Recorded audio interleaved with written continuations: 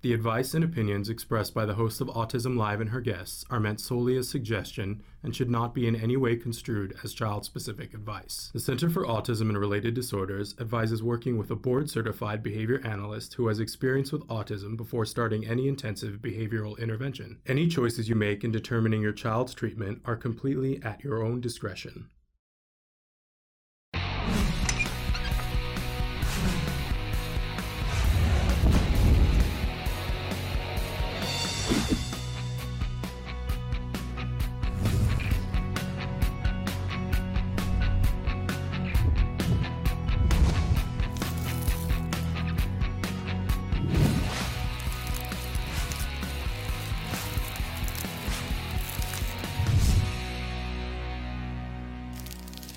Good morning and welcome to Autism Live. I'm Shannon Penrod. We're coming to you from lots of different places this morning. I don't even know where all we're coming from you this morning, but thrilled to be here with you. I think at some point, Traven, we have to do a little clip by clip of my hair because I couldn't stand it anymore yesterday. I was looking like I'd stuck my finger in an electric socket. And so once again, I took out the clippers and it's not going well. It just isn't going well when I cut my hair. I used to say that was a sign of my mental health. If I've gone into the bathroom with a pair of scissors to cut my hair, you know I'm not in a good place. And now I've replaced them with a clipper, and you can't see, but I've shaved the back of my head. It's so much cooler, though. Can I just say? But I didn't do so well with the front. So there we are. My apologies for my hair. But if you've come here for my hair, your hope was probably to see crazy hair. So I guess I'm fulfilling the need, right? I think it was earlier this year, somebody was giving me a compliment and saying, in my class at college where I was studying to be, get my degree in psychology and become a BCBA, we study your jargons of the day, and we have to write little reports on them. And our favorite thing is to see how crazy your hair is on different days. And I was like, okay, well, there we have it. If that's what it takes, I don't know, I guess. But thrilled to be here with you this morning live. And we're live on many different platforms this morning, although I don't know, the internet is having some sort of a meltdown of some kind this morning. So we hope that we can stay live with you on all the places that we're live. Let's talk about where that is. We are live right now on YouTube, there's so many, I can't even think. So we're live on Twitter, Periscope. Thank you, Traven. I need the prompt. YouTube, Facebook, Twitter, Periscope, and our homepage, autism-live.com. We will be on all of those places live for the next hour, and then we will podcast to a lot more places, but still be available in all those places that we were live, right? But we podcast to iTunes, to Apple Podcasts, Spotify, iHeartRadio, Ghana, Amazon Music, Audible, Deezer, and many, many more. We're saying good morning to Amanda and Laura. Thank you for being with us this morning. So we're on all of those places. We want to be available to the autism community in whatever way that they find convenient. And we feel that convenient, as much as we can, needs to be free of cost to the viewer. So that sort of dictates where we are. Good morning, Jacinda. And hi, Nita. So we try to be places that are free. If you're looking at this list and you're like, well, Shannon, you're not in this place and that's where I get my podcast, please let us know.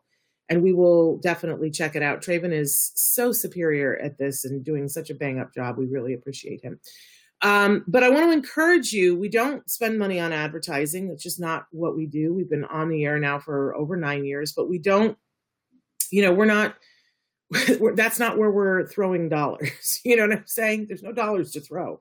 So we encourage you to like us, to invite other people, do a watch party on Facebook, like us on Facebook, follow us, subscribe to us on YouTube, whatever way is convenient for you. But like, for instance, if you're listening to us on iTunes, please write a review for us. I can't even tell you the way the algorithm works. If you write a review, so many more people get to see it. Because it bumps us up on the list of podcasts. And so instead of being on page 10, maybe we're on page 2. And so it's easier for people who need to find us. So help us out. Do whatever you can.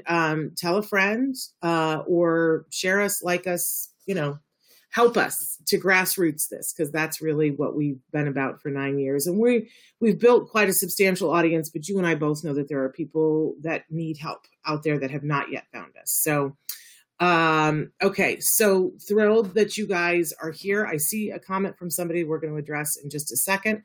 But I want to remind you that you can write in, and people are writing in right now.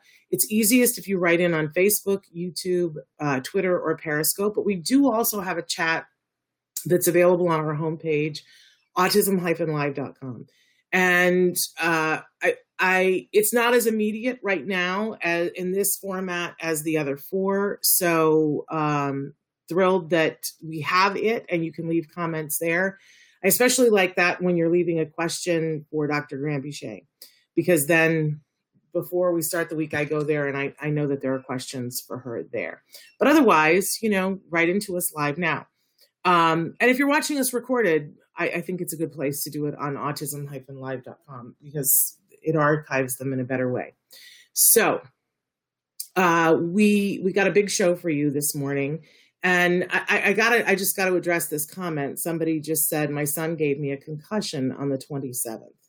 And so we're going to get to jargon in just a second here, but I want to stop everything for just a second and address this, because, that's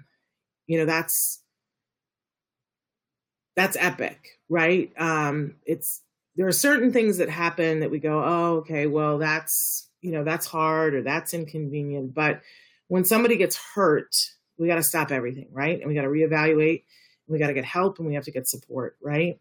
So I'm lovingly putting my arms around this mom, because that had to have been a really hard day.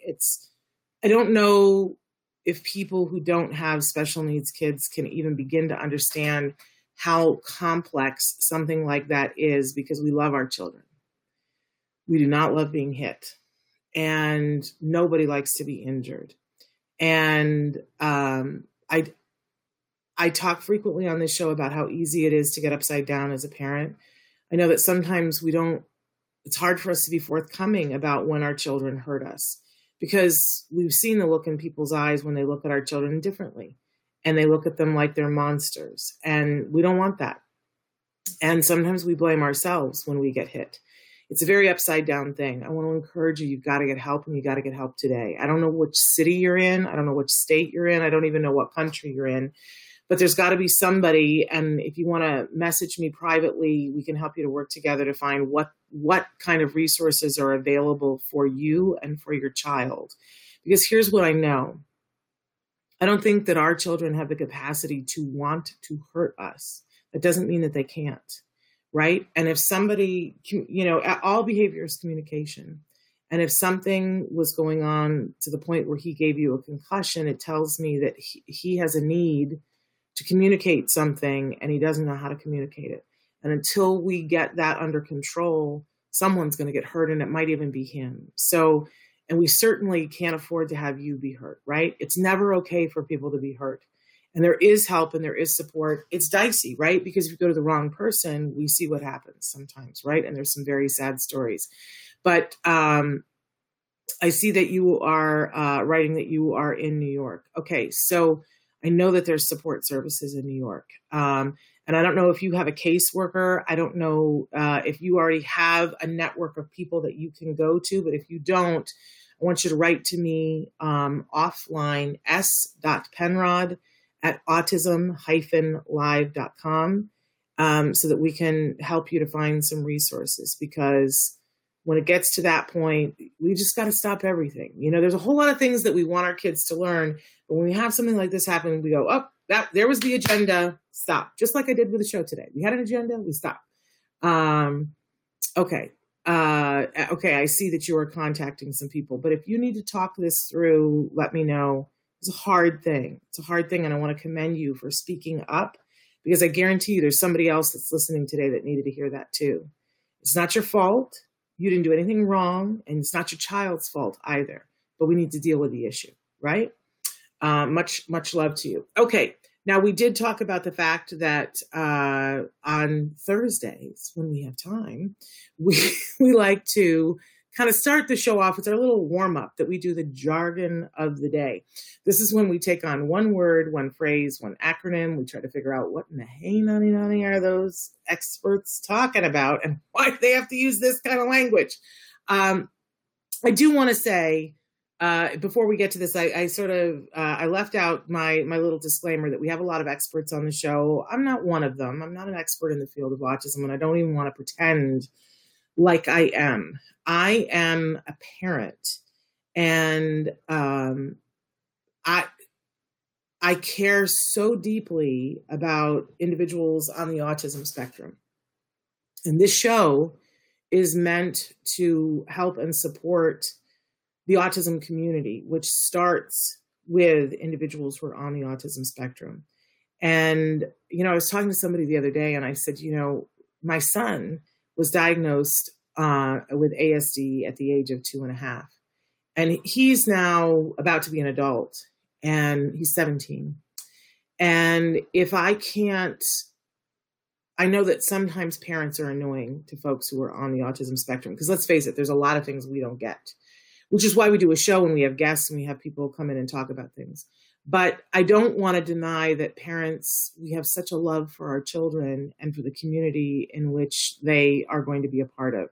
And that is part and parcel of why I do this show, because I think as a community, we have to acknowledge that the beating heart of our community are individuals who are on the autism spectrum, and we have to listen to them. And we have to support them in having their own voice to say what they need and what they want. I can't come from any other place about that. How could I? Because of course I want that for my son.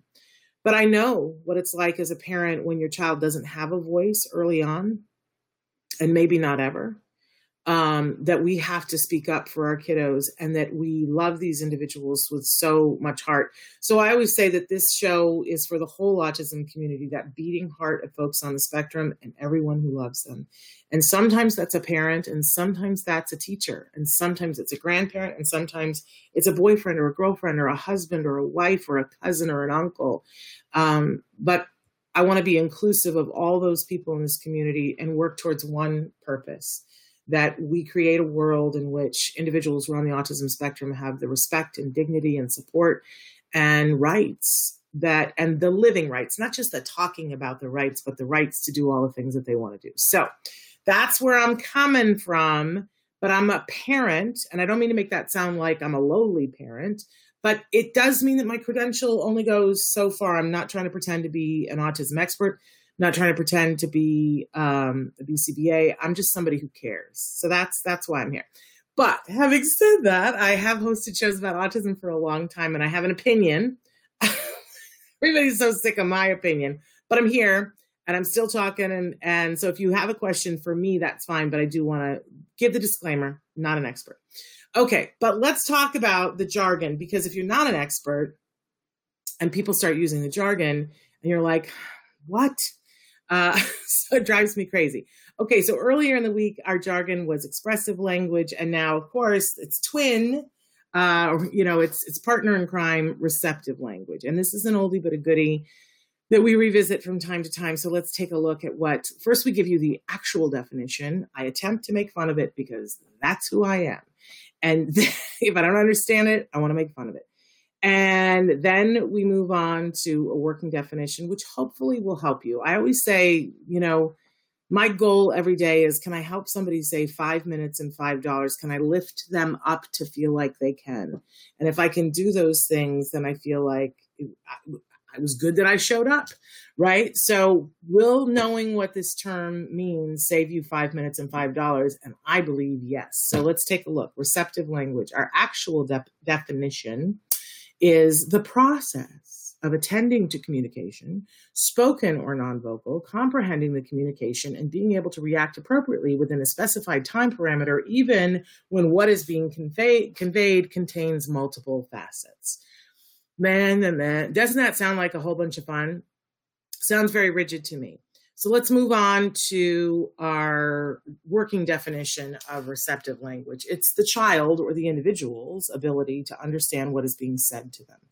And let's remember that what is being said to you isn't always vocal, right? We talked about this the other day when we talked about expressive language, that, a large percentage of communication is non-vocal. And I'm talking about in the neurotypical world. I'm talking about in any communication, right? There's a lot of communication that happens that is not vocal. I'm a former teacher, and sometimes if I gave an assignment to my class and everybody's working, but there's one student who isn't working, right? And if I were to speak to that student and say to them, do your work or something like that, that could potentially be disruptive to the other students. So we perfect the eyebrow and the look, the teacher look, where it's like, and that is a form of, it's actually a form of verbal communication, but it's not vocal communication, right? But I don't know about you, some of us are stronger in this than others. And I always say, if we think about it, expressive is everything that goes that way. If I'm trying to express something to you and I say, stop, right? It's anything that goes that way, which could be my hand, but it's me. It's coming from me to you communication. Receptive is my ability to take it in. So if you say to me, stop, do I understand what stop means? If you just put out your hand, do I understand what that means? That also means stop, right? Most of us have one that's higher than the other. And I will let you guess which one is higher for me. My receptive is so much weaker than my expressive. I can't stand it when I'm driving my car into like a parking event where there's no clear defined lines, and they always have some person in an orange vest and they're like doing this and they're going like this. I can never understand what they're saying. I always have to roll down the window and go, do you want me to go that way? I don't understand. I've always said that I want to learn, special ops, they have that whole language and they go, this and that. I always want to learn it, but I know that the whole world doesn't know it, right? But it's so frustrating to me. And I feel like they might as well be speaking Swahili. I don't understand. And a lot of times, I got to say, those people think they're being really clear and they're like this. Well, I don't know what that means. And I get very frustrated and the window goes down and everyone in the car goes, oh no, she's going to. And I'm like, what are you saying? Because I can't get it through the hand gestures. Now, if somebody is very clear and they're doing this, then I know I'm supposed to go that direction. Sometimes I still want to clarify. But the clearer they are, the more. But think about, if you don't understand those kinds of signals, how much harder it is for you in a classroom, right? I was always very tuned in classrooms to the kids who didn't get these things because I understood it, right? A lot of times what we do, we can shore this up in kids. We can teach them how to learn these things, but we can also give them workarounds. One of the things that I was taught early as a child is to learn through example, to imitate.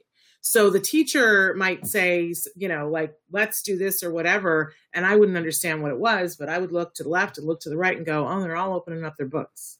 So I guess she meant open up your books, right? And we can teach these things to our kids. It is very important that you have some ability to have receptive language. Otherwise, you won't understand what's happening. I will tell you, too, there's a whole area in here that sometime I want to devote a whole show to. It's just not talked about very much, but it's phonemic awareness. I know people, Traven, you got to remind me, we got to put this into jargon at some point. Phonemic awareness. It's your ability, like kids, they take kids for hearing tests all the time to test them to see, because they don't react. The teacher says, we're going to put on our shoes right now, right? And a bunch of kids go and put on their shoes, and the one kid doesn't, right? And sometimes it's that the processing speed is a little bit slow, so they're kind of playing it back in their head, And sometimes there's a phonemic awareness that needs to be strengthened because they can't hear diphthongs and triphthongs. So for instance, the word hour, it's two vowel sounds, a, u before right? So this is phonemic awareness, being able to hear hour and code it to understand. And it's hard with hour because hour can be an hour on a clock, or it can be hour possessive. That's a lot to work through for a little brain. And some kiddos can't hear the distinctions between the diphthongs and the triphthongs. I got to tell you, we talk about skills on the show. Skills has a whole set of lessons to teach your kids phonemic awareness. It's sort of hidden in the academic curriculum.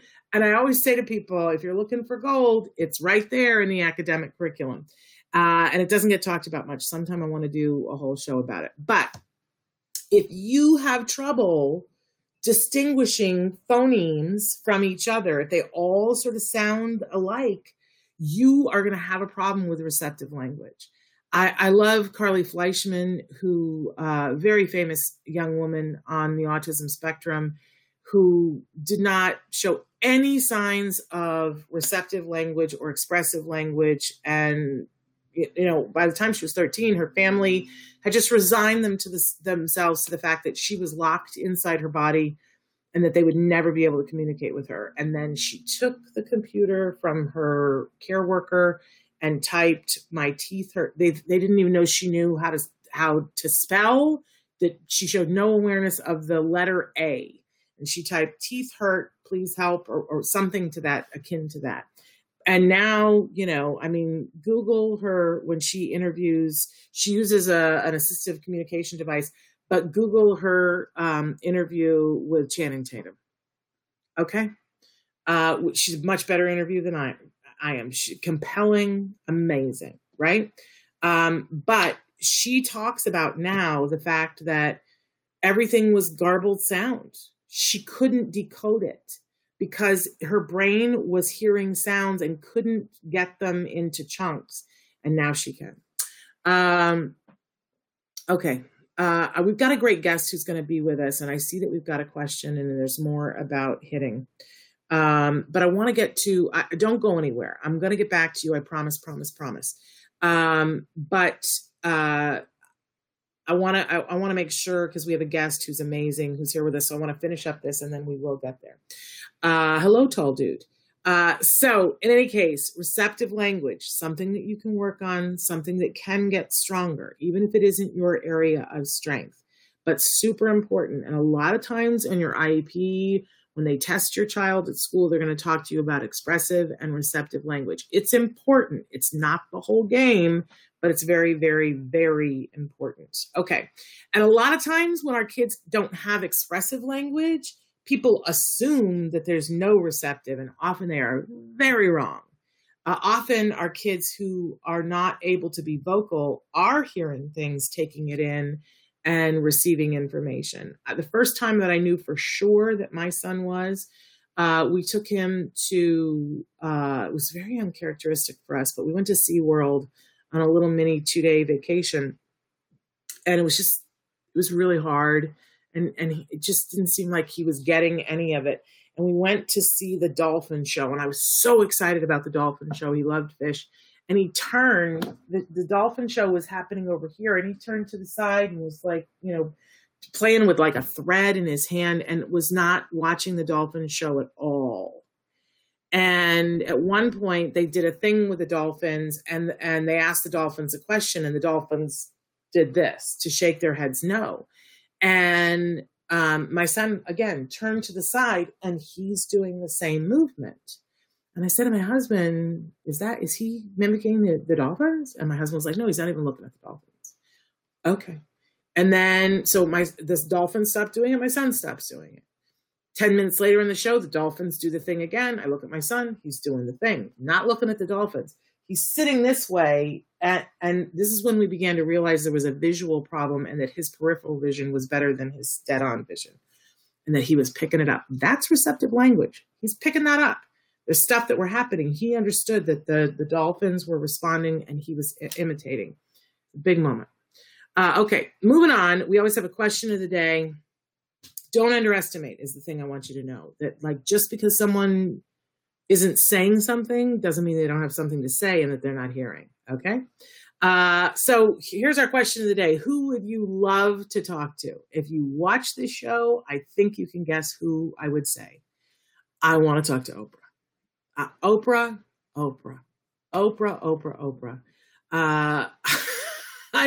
I love me some Oprah. Oprah has been an inspiration to me forever on so many different platforms, and I would love to talk to Oprah. Now, if we're talking, we didn't put the codicil on this about living or dead. If we could talk to anyone living or dead, well, I certainly would want to talk to my parents. But if we're talking about people living, yes, I would like to talk to Oprah. Oprah, just letting you know.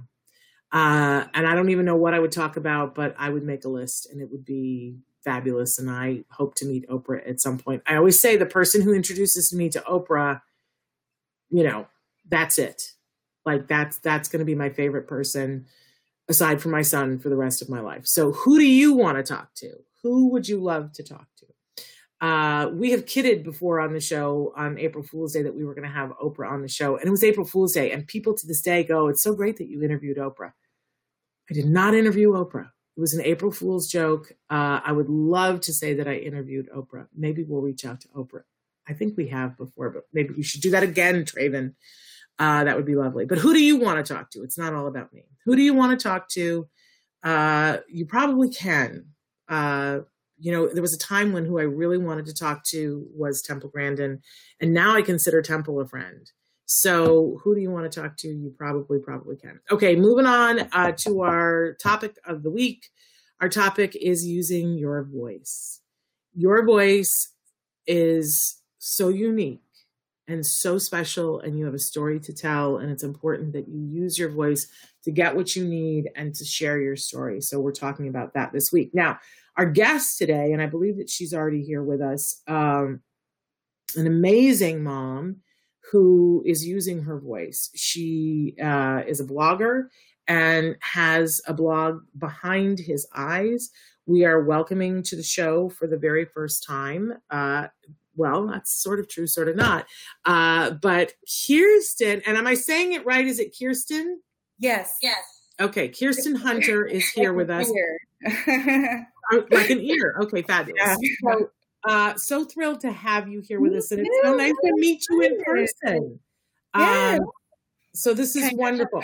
So Kirsten, tell our viewers a little bit about you and why you decided to write a blog called Behind His Eyes. Well, I needed an outlet for him. I don't feel like he was understood. So, sorry. No, it's okay. I mean, the part of using your voice is telling all parts of it. And if we aren't emotional about it, I don't know what we are. Right? Oh yeah. I'm not 100% callous, But, and when you say talking about him, I don't want to, who are we talking about? Quentin. And you tell what you want to tell. Oh, yeah. Okay. So, Quentin is my son. He is, wonderful, amazing. So high strung. And, he just needs that voice, that someone to speak for him. He's so smart and intellectual, and he taught me how to be a parent. Like, I felt like I was just this wonderful parent, because my firstborn is neurotypical. Mm-hmm. And then here's Quentin, here's your curveball. And it just... he just makes you want to be better. Like when you're around him, like you're just 100% focused on him, not just because safety reasons or whatever, but because, he's just so entertaining, and he's very affectionate, and that's something that didn't happen for a long time. So hugs and kisses and, cuddling. And he used to be very sensory overload. So life had to that. So he was quiet space, tents, loads of paint and Play-Doh and, like my house is a kindergarten classroom pretty much. So his whole, the whole blog is really just about adapting your life to them, because I feel like society is 100%, they need to adapt to us, like there's a lot of that attitude, right? Because, and I see it a lot with adults who are on the spectrum. So I want to be prepared for that. I don't want, and my son is not going to be, left to the side because, hey, you're 18, good job, like you made it. Like, no, like this is going to continue. So I want this to be like his life for him. It's all through his eyes, because he can't tell me anything. But when I look at him, he says so much, he's one worded now, 1 to 2 worded, mimic scripts, echolalia, all right. That, and all that's a good sign. And I accept it and I love it. And I'm like, keep going. And like, we're praised like nonstop every day. I think you talked about it yesterday, like going against your better instincts, like why, praising not mediocre, but like simple milestones, like patting your hands dry. Like, who thought that, that would be such an amazing accomplishment? But it's like, well, yeah, he figured out, okay, after I wash my hands, now I got to dry it, right? Yeah. Like my hands can't be wet. That took months for him to be like, okay, I can pat my hands dry now. Or now he's getting dressed on his own, which is like crazy to even think of. But I mean, good ABA, you get that good ABA and you stay with it. And I think having the blog also helps mapping out me as a parent, being able to structure myself for him, because it's my job now. So it's not just put a little Post-it note, here. It's like, I have a command board and, now I have the blog, which, being able to share with the outside world is nice, because considering COVID has kept us really isolated. Well, let's talk a little bit about that. Let's talk a little bit about COVID, because I know, one of your missions is maintaining and figuring out the way to do this during COVID. It's something that you write about. It's something I think you're amazing what you've been able to do, but it's not easy, right? No. For people that are watching, what do you think, you said writing the blog, but what do you think else has helped you to get to this progress and to maintain during COVID? How are you keeping the wheels on, Kirsten? Primarily, it's really getting the school involved and speaking up. They're amazing, super hands-on. If they could be more, but they can't do, due to restrictions. Research, like I found your guy, Autism Live during COVID, and it was like, oh, I have a question. I can ask this question, like I don't have to wait next week to hear from the BT, or it's like, we have an issue now, like, let's just ask it now. So it's about speaking up. Like my mom says, answer a question with the question. So there's always going to be a follow-up, and having realistic expectations for him. I know he's not going to sit for even an hour at a time in front of the screen for school. That's completely unrealistic. Attempting it though, and trying it and saying you tried it and then saying it doesn't work and then having to find another method. I mean, it's trial and error. I set up a classroom for him thinking this would be great. You know, he would like it. He hates it.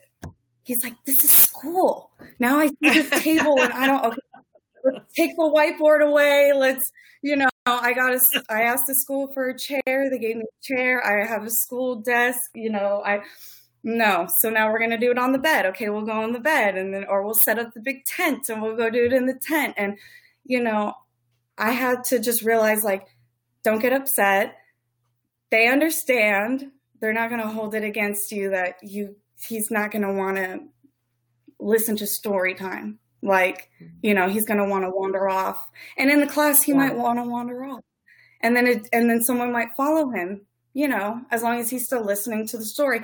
So it's mimicking the same structure that they would in school when it comes to behavior, but I don't think when it comes to the actual environment, that doesn't work. You're making it for work. Quentin. Yeah, you're making it work. You're meeting him where he is and making it work. Yeah, and I set up like multiple workstations and realized to make my life easier, you know, don't leave big stacks of paper out for him to cascade around the house, you know. Right. Make sure you hide the markers if it's not coloring time, because... But you're also the queen of sensory play. Talk to us a little bit about what you guys... Talk to us a little bit about what you guys do for sensory play, because this is an area that I think you're really good with. What do you do for sensory play? Yeah, it's all day. Yeah, it's all day. So I really needed to just stop worrying about making a mess. And as long as it's structured, messes happen, it's whatever.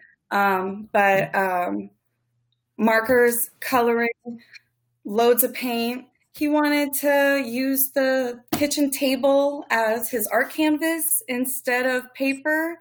Fine. Go ahead and do it. I need to cook dinner. And it's art. You're etching in the paint. It's creative. I'm not going to, you know, stop your creative mind. You know, he just got really into those chewer pens and the stretchy things for school and OT and stuff. And they provided that to me because he kept putting things in his mouth. So he likes to feel something. I tried gum, doesn't work. He just swallows it, you know. He doesn't like fruit snacks. If we're outside, he would try to eat grass. So I have to follow him with bags of spinach. So he really likes spinach. Okay. You know, so you got it. But these are things that the school taught that they said that they were doing, because every day I'd pick them up and say, how was our day? What did we do? You know, I'm having this issue. What are we going to do? And so that, you know, they're really accommodating and providing tools and stuff for him since he can't be there in person, which hopefully that will change. I've been reading a lot lately about that changing, so I'm excited. Yeah. You're really so amazing, such an amazing mom and doing so much. I can't even imagine. I mean, I got to say, I look at you and I didn't have my son until way later in life, and you're a young mom. And, you know, I just marvel sometimes about how a young person can get through this as a parent just on a regular day, but with COVID, I'm just impressed with how well you're juggling this and writing a blog that's a service to the entire community. Your blog, your writing is so honest and so open. So I got to say kudos to you, and I'm so impressed. You. Where can people find the blog, and how often do you put a new blog out? Okay, so I do have a website, you know, www. You can go to behindhiseyes.com. I usually will do a post, like a official blog post on there once or twice a month. Something pretty lengthy, you know. Facebook I've used a lot lately. especially for like pictures and videos and stuff like that, because I feel like there wasn't enough of that on there, and I wanted there to be more of like a face, and to see his progress, because I don't know if you've seen on there, but like when it comes to music, he's so vocal about it. I know he's going to be a musician. I know he's going to do so handsome too. He's a cutie. Like, oh my God, he's a heartbreaker. I don't even know what to do with him now. Like, it's the first thing everyone says is, oh my God, he's so awesome. And then I know all these other moms can relate. He doesn't look autistic. So it's, and of course there is no look to it, Right.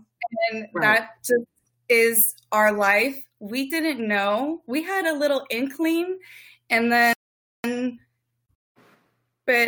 I saw him playing with kids more his age. He was always playing with kids older, but now he's with kids more his age. And then I was like, there's just a little something off. And if you have one little inkling, that's all you need. You don't feel ashamed. Don't feel embarrassed. There's a reason why there's resources. I mean, I went to Tri-County just because that was part of our insurance, and that's just, the direction that we were pointed in. And I really liked how they handled things and their outside resources, the Rainbow Connection, and then, and then I come across CARD, and then you. So it's really just about putting yourself out there. You don't have to share everything. I don't share everything. There's moments that, we keep to ourselves. We don't videotape because we know that we're going to live with that, and we want that, for us. But I want everyone just to, and I open invitation for the autism community. Everyone needs to just speak up. Yes. Even if you work with someone, it's okay to say, hey, I just found this amazing resource. I found it helpful. Maybe you might find it helpful. It's a completely impersonal way to kind of, if you want to get that conversation started. And it's been, I've had that a lot recently with a couple of people. So, it's nice that you get that from, and you never know. You're like, oh, well, I'm glad I'm here to help, And it is amazing. And I think that the work that you're doing is important. We want to encourage people to go look behind his eyes. So you have the website, but you also have a Facebook page. And in fact, you said, we don't share everything. And this is a little bit of a unveiling, because I had to ask your permission to link you to the blog, because you don't really name yourself on the blog. So we sort of have unveiled you here. I think it's a subconscious, subconscious thing. Like, I didn't really make it about me. It's more like, when I have the time, or when he, I guess, allows me to have the time. Right. Because they're so demanding, but what 5-year-old isn't? That's true. So. And I just see you in everything that you do. I see you finding the opportunity to see the things to be grateful for and the joy. And I think that that's really hard for a lot of parents. A lot of parents are in the deficit. Well, my child isn't going to do what I thought they were going to do. My life isn't what I thought it was going to look like. They're in the deficit. Yeah. And I don't know if you have any advice for parents about how did you find, because I see a difference in parents when they find, like you have found, how to see your child for who they are and love them for exactly who they are. You're still helping them make progress just like you would for any child, but you see who they are and you love them and you take joy in that. How did you find that, Kirsten? I think you said it best. If it's not fun, then what are you doing? You have to have fun. I mean, what's the point in getting upset? It's not going to help you. It doesn't help them. They're energy absorbers. I mean, if I'm having a bad day and I didn't even sleep in the same room as him, right? Because he's sleep trained now. So, but he knows, he feels it. he's going to wake up in a horrible mood. And then if I just keep playing on that, then it's never going to stop. You have to, and what I think is a lot of people, I hear like the remorse because they're scared. And it's like, you have to understand the reason why you're scared is because there isn't enough people in the community that are open about it. Even if it's ADHD or behavior issues, because I think Dr. Doreen said that behavior and autism are for issues. So I think a lot of times all those kids who get expelled, punished, because they have behavior issues, it gets written off. It is obviously more than that, but a lot of people don't want to speak on about it. But there's a new generation coming. Everyone is so open, and I think it's just because of technology, to be honest. And I just want people to embrace the autism. It's not anything to be feared of. It's actually really fun. It's loud. It's messy, sometimes a little out of control. But they have to figure out how to feel the world. And it takes a while for that to happen. So when they're young, you just got to let them figure it out. And Quentin he screamed a lot. Let's just put it that way. There was no attempt for using words. He hit a lot, he was very physical. All he wanted to do was line up the boxes of food in his cars, and he would draw on walls. Once he figured it out and we gave him different space, we gave him more outside, you have to literally change the world for them. It's not about them changing for you. And I think a lot of people forget that, because instinct is people should adapt to how we are, because that is what people do. But honestly, that's not really how it is. Right. So, what I see is an amazing, sorry. We're having some audio issues, so I apologize for overlapping you. But we're running out of time here. But what I see is an amazing mom. What I see is an amazing woman who is showing up for the community, and showing up for her children. Sometime we'll have to have you come back and talk about the sibling thing, because that's a whole other Oprah. We just keep talking about Oprah today. That's a whole other. Love you some Oprah. Hey, and you know what else we have in common? You posted something the other day, and I was like, "Oh, girl," when you were talking about the magic eraser. Wasn't it you that posted something about loving a magic eraser? Oh my God! Is it? Yeah. Like I don't think I had seen the commercials for Magic Eraser, and I was like, whatever.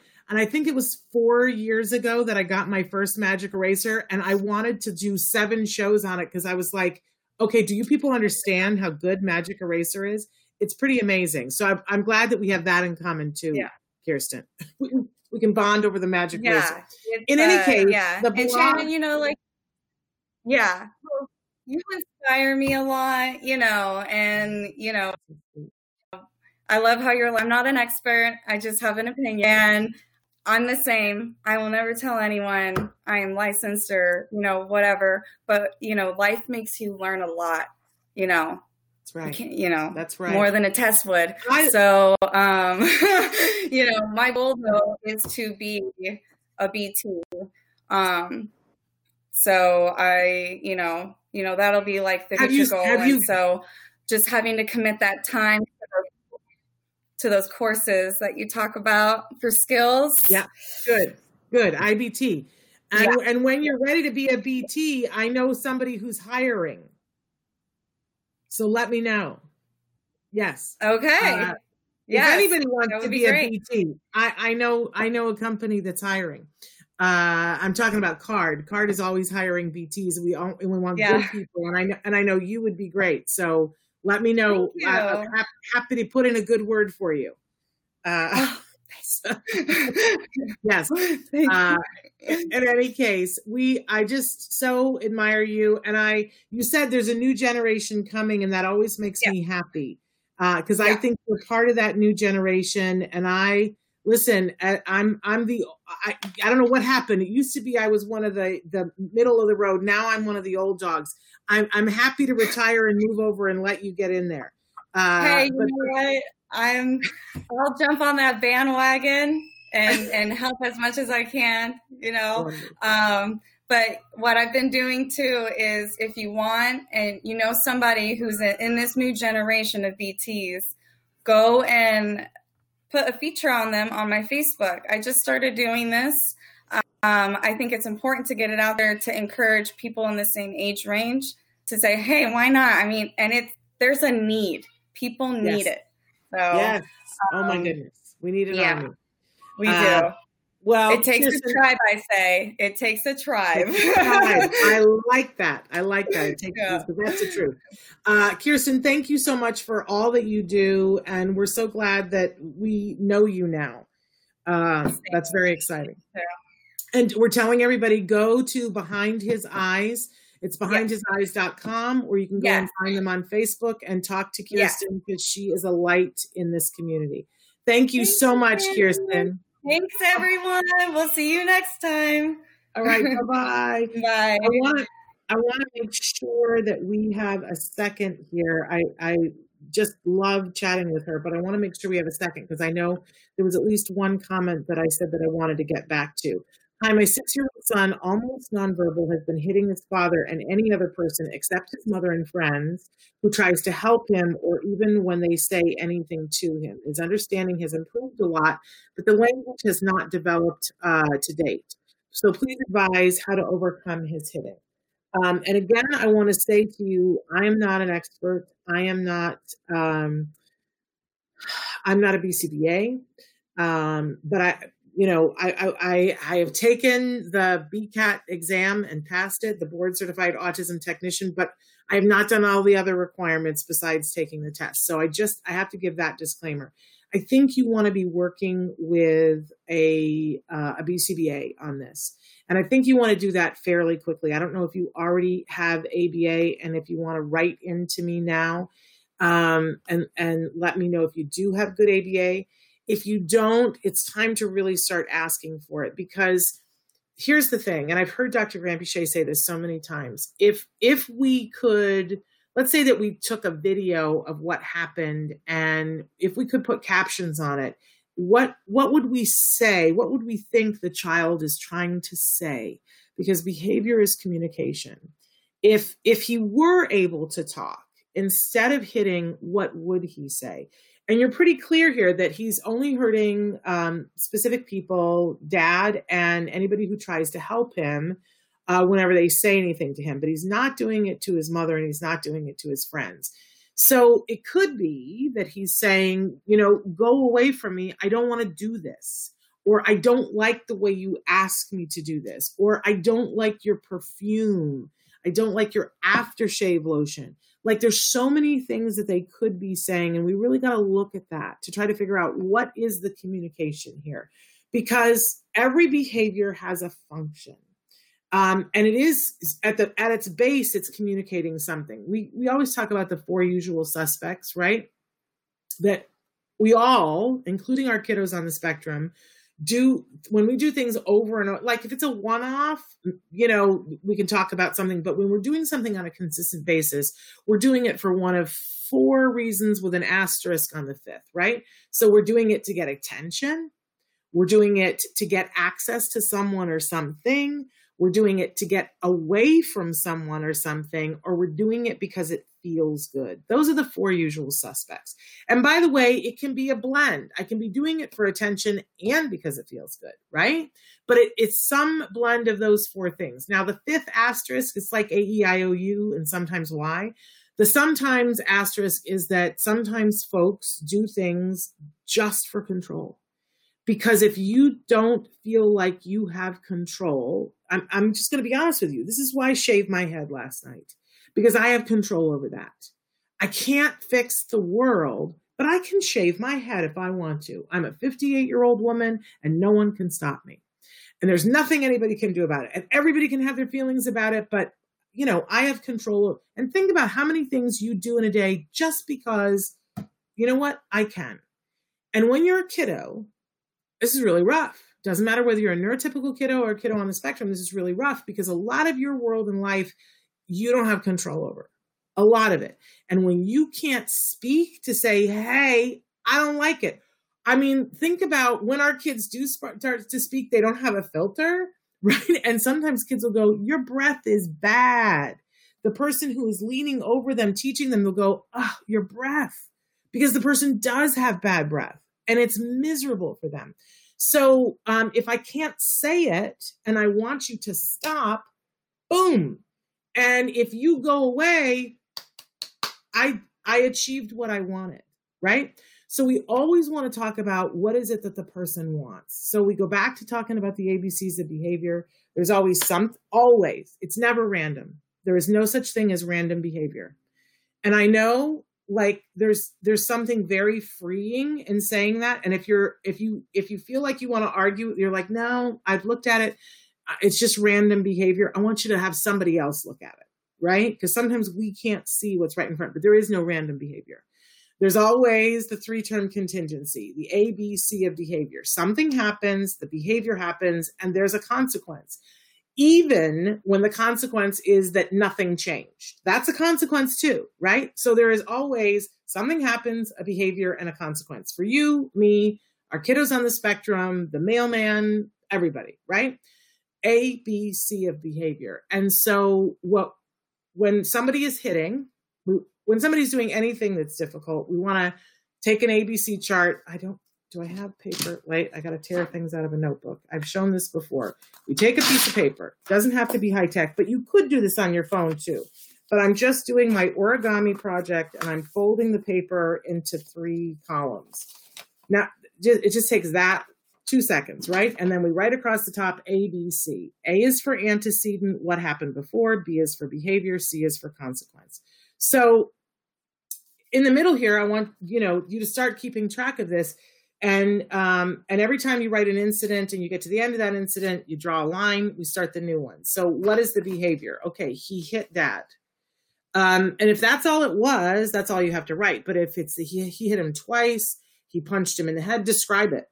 Describe who he hit and how he hit them. And then I want you to think, because it'll be fresh in your mind, what happened as a result of that? Did Dad yell at him? Did Dad step back and go, what the heck? And walk away? Did you and Dad have an argument about what happened? What happened afterwards? Did he, when Dad walked away, did he then get to go back to coloring? You can't be judgmental when you're writing the consequences, because we've all done consequences where later on you look at it and go, well, I don't think that was the best thing. You can't judge that. None of us are perfect. None of us came out of the womb being behavior experts. So, everybody forgive everybody, but be honest about the consequence, right? And once you've got that written in, then you go back and you be a detective. Okay, so what did happen right before? And write everything you can remember. Dad said, okay, buddy, it's time for us to do schoolwork. Well, that means putting on a demand, right? Or did mom leave the room and he hit Dad? What happened right before? You will start to see a pattern, and it will start to reveal you'll start to have an idea of, okay, was he doing that for attention? And you might notice that at 2:00 he did it for attention, but at 4:00 he did it to get access to mom. That's pretty normal too. So, but you will start to see patterns, but think about it that way. Which one of the 4 usual suspects was he going for?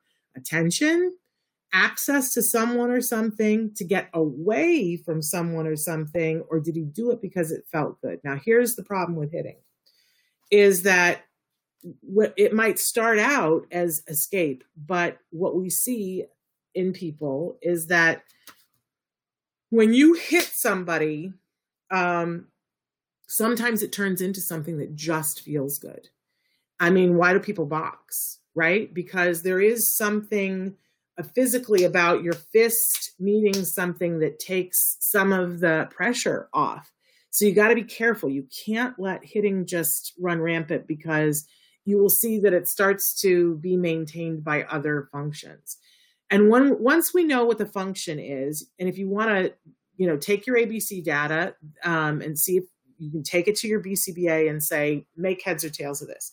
And by the way, you'll save yourself a whole bunch of time and energy if you've got your ABC data on that sheet. That's what it is. It's called ABC data, to your behaviorist and go, so if we kept a log, they'll be like, what? This is great. I can already start to look, and it'll save a whole lot of time and energy and money to do that. If you really don't have access to a BCBA, we're out of time. I really want you to go on Skills you can get a 10% off if you say that you watch the show, but go on Skills, skillsforautism.com. They have something called the CIFA, C-I-F-A. It's the Card Indirect Functional Assessment. And basically you answer a bunch of questions about a behavior, and it would be better if you had your ABC data before you tried to do it. It'll be really clear. You'll answer the questions, and then it gives you, it's like the fortune teller, right? You put the quarter in, it goes ding, and it says, it looks like, based on what you've told us, that the function of this behavior is attention, and here are the ways we deal with attention. And basically, if somebody's doing it for attention, there's an antecedent modification that we do, and then there's a consequence strategy, and we try to block it so that they don't get the reinforcer, and we for sure don't give attention to it. But if it's something else, we might give attention to it. So if your kids enjoy hitting, why not take them to a boxing gym? That's what somebody else asked. I mean, that's a possibility, but I would be very wary of doing that before you have the hitting stop at home. We really, yes. I mean, I do think especially for our teenage boys, and as I say that, I'm like, I'll bet it would be good for our teenage girls too, to have something like drumming or hitting something to get the aggression out. But we have to make sure that right now he's hitting for a reason, and we have to teach a better way. So we don't want to just take him to a boxing gym and go, here, we have to teach him how to say, either with a device or with sign language or with a look or a point or words, I want a break right now. Or, dad's breath smells. Can I have somebody else? Right? I don't know what the issue is for him, but he's trying to tell you something. And especially that it's only happening with certain people. And it sounds like it's when people put demands on him. So anyway, I'm so sorry. I'm so discombobulated today, and I'm late for a meeting already, but I love you all. We're back tomorrow. You asked us a couple of weeks ago when we had Leah Hirschfeld on, you said we want research about genetics and autism. Tomorrow, she's presenting what she's found. She's gone and gotten us a bunch of research, and she's going to be with Nancy and I to talk about that. Plus, we've got a bunch of in the news and more to talk about. I adore you all. I'm sorry I'm so rushed getting off and we didn't get to all the comments, but the hitting stuff is really important. Please get yourself some help and support. It's not good for them, and it's not good for you, and it doesn't have to be. It's not a symptom of autism. That's what Kirsten was talking about. It's not a symptom of autism to hit. It doesn't have to be. We just have to change some of the things in the equation and empower you to change them, and it will be easier for them. Absolutely adore you. We'll be back tomorrow. Until then, give your kiddos a hug from me and one for you too. Bye-bye.